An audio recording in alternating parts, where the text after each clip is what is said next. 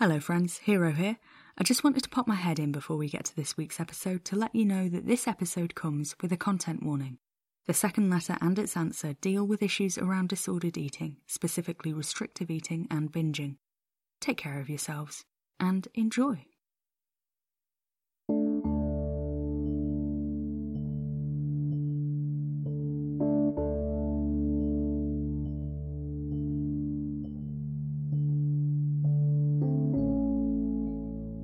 Monstrous Agonies. Episode 8.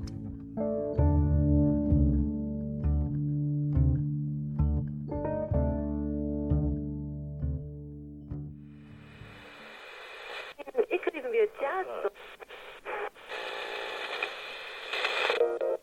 Burrowed deep in the black earth. You're listening to the Nightfolk Network, the UK's only dedicated radio service for people of the night. Next, I answer listeners' questions about life in the creature community. In our first letter this week, a listener asks how to deal with a difficult neighbour. I bought my house about this time last year. Bit of a fixer-upper. Run down after being left empty a fair while. But I'm a hard worker and good with my hands. Bit by bit, I've been doing the old place up, and it's coming on quite cosy. There's a little road out in front, then the garden behind reaching down to the river. Bit of trees, no neighbours. Suits me down to the ground. I say no neighbours. There is one. Her name is... can I tell you her name? Perhaps it's supposed to be anonymous. Imagine something like falling water. A bouncing, bubbling sort of name. That's her. She lives in the river. I think she might, in a manner of speaking, be the river, or its daughter perhaps. I'm not well read on these things. Her emotions come out in the water. When she's happy, the river's happy, splashing at the banks, sparkling with sunlight and quick fish. And then when she's sad, it's the opposite. Water goes thick and sluggish and grey. Can't see out moving in there. I don't mind. I find it hard to show how I feel, so it's almost a relief to know I can read her like this. Makes things easier. Only when she's angry, by God. The trees start blowing, arms shaking in a wind that wasn't there before. The current comes running faster and faster. The river starts to rise up, surge on surge, until it bursts its banks and spills out across the valley. Even the sky goes dark, but you can still see the blue out beyond the edges of her influence. God only knows what the weatherman makes of it. I don't mind anger. It's just another emotion. But the floods are wreaking havoc with my vegetable garden. I should have been harvesting my sprouts about now, but I lost the whole crop when she found out that they were cutting funding to the community cinema in town. She likes the Weepies. I'm more of a rom-com person myself.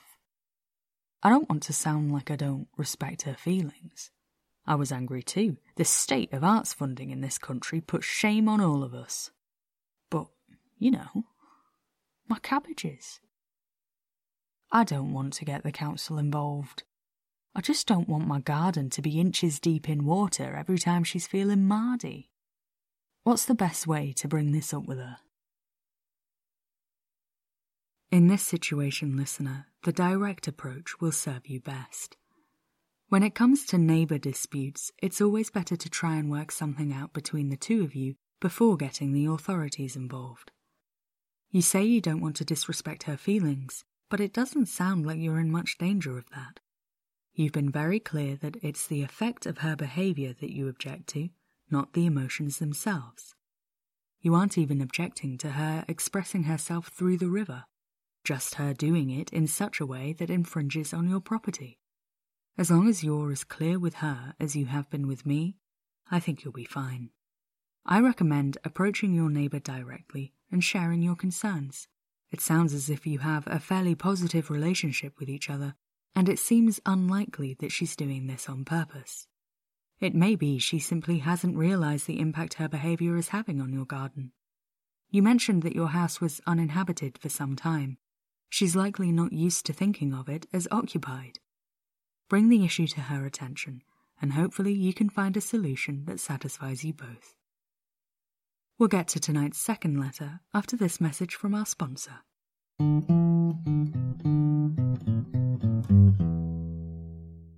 Losing a loved one is never easy, even when the loss proves impermanent. At Afterlife, our insurance plans for the vitally challenged start at just £6 a month and could help support you and your loved ones through the difficult transition into alternative viability. Our plans include coverage for funeral expenses, corporeal resurrection, spirit channeling, and registration with your local blood bank. Take out a claim today and receive a complimentary pen while stocks last. Get more from life, from Afterlife.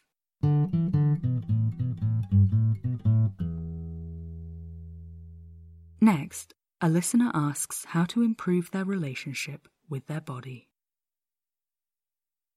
Like a lot of people, I've always had a bit of a complicated relationship with food. I've tried all the diets and exercise trends, Atkins, Paleo, 5-2, Keto, you name it, but nothing worked. I'd lose a little at first, though never as much as I needed to, and I could never keep the weight off. Then I heard about clean eating.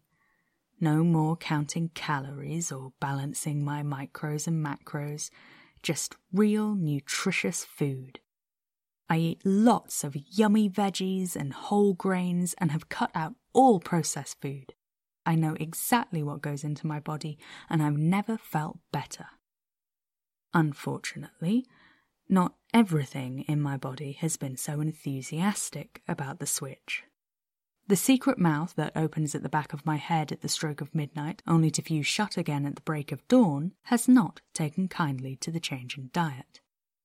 Every night it uses its unearthly powers to turn my hair into 2 serpentine lengths that writhe as if on a breeze only they can feel, and sends them creeping through the house to gather up food and bring it to the second mouth to eat. I am usually in something of a fugue state while this is happening, but when I come to in the small hours of the morning, I'm left facing the consequences of my other mouth's actions. Previously, my second secret mouth was content with leftovers it found in the fridge, or occasionally to cook for itself, usually just stuff from the freezer, though it does seem partial to scrambled eggs.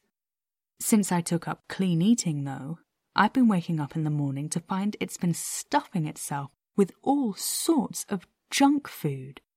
The floor in my room is covered in chocolate bar wrappers, crisp packets, empty milkshake cups and cans of pop, pizza boxes, takeaway containers, whatever garbage it can get delivered. I suppose it places the orders online and pays with my card, though I can't imagine what the delivery guys think when the door opens and a sentient rope of human hair comes out to bring the food in. I've tried everything I can think of to get it to stop. Leaving out healthy snacks for it before I go to bed, staying up past midnight to try and keep my other mouth from waking up. I even phoned the takeaways it tends to buy from and asked them to stop delivering to my address, but I think they thought I was joking. None of it worked, and on the nights when I tried it, I spent the rest of the day hearing these things. Like the other mouth was talking to me.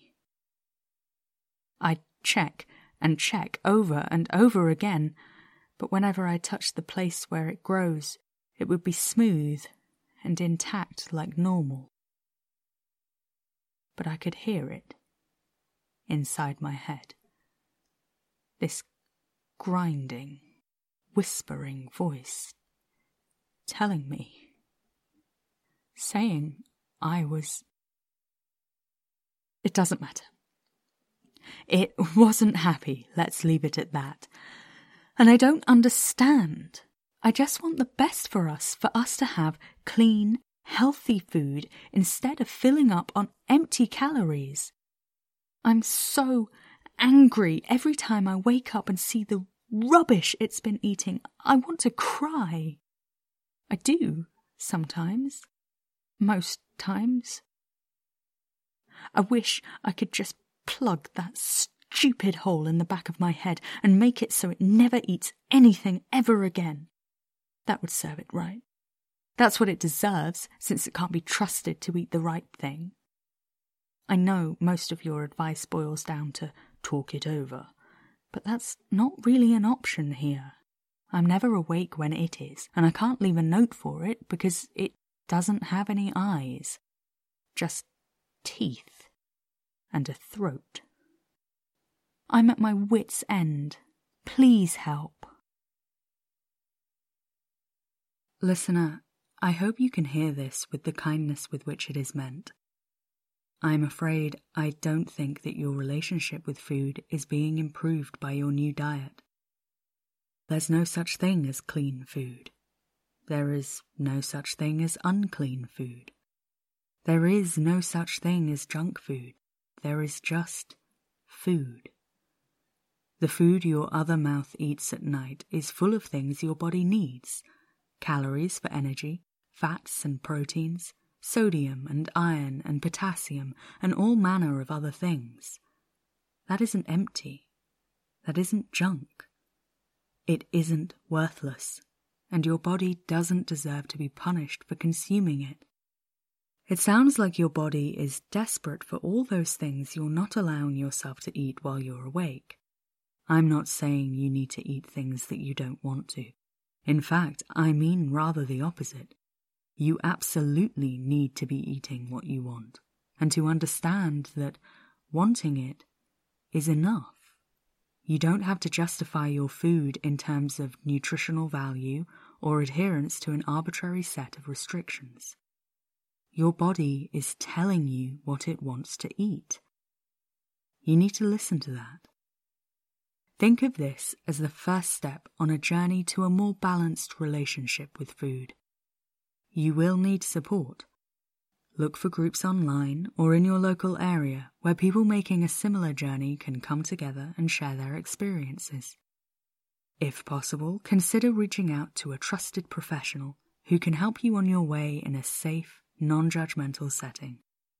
I strongly suspect that if you loosen the restriction on your eating habits while awake, your second mouth will quickly return to its usual habits while you are asleep. I wish you all the best, listener, and please, be kind to yourself.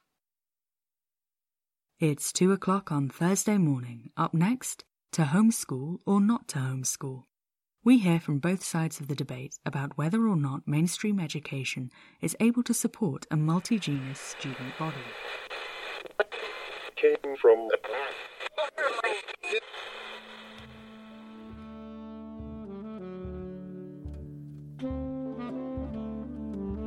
Episode 8 of Monstrous Agonies was written and performed by H.R. Owen. Remember, you can submit your own Monstrous Agonies online at monstrousagonies.co.uk, by email at submissions@monstrousagonies.co.uk, or find us on Tumblr at Monstrous Agonies. You can support Monstrous Agonies by leaving a review on iTunes, sharing the programme with your friends and familiars, or supporting us on Patreon at patreon.com/monstrousagonies. This podcast is distributed under a Creative Commons Attribution Non-Commercial Share-alike 4.0 international license. The theme tune is Dakota by Unheard Music Concepts. Thanks for listening, and remember, the real monsters are the friends we made on the way.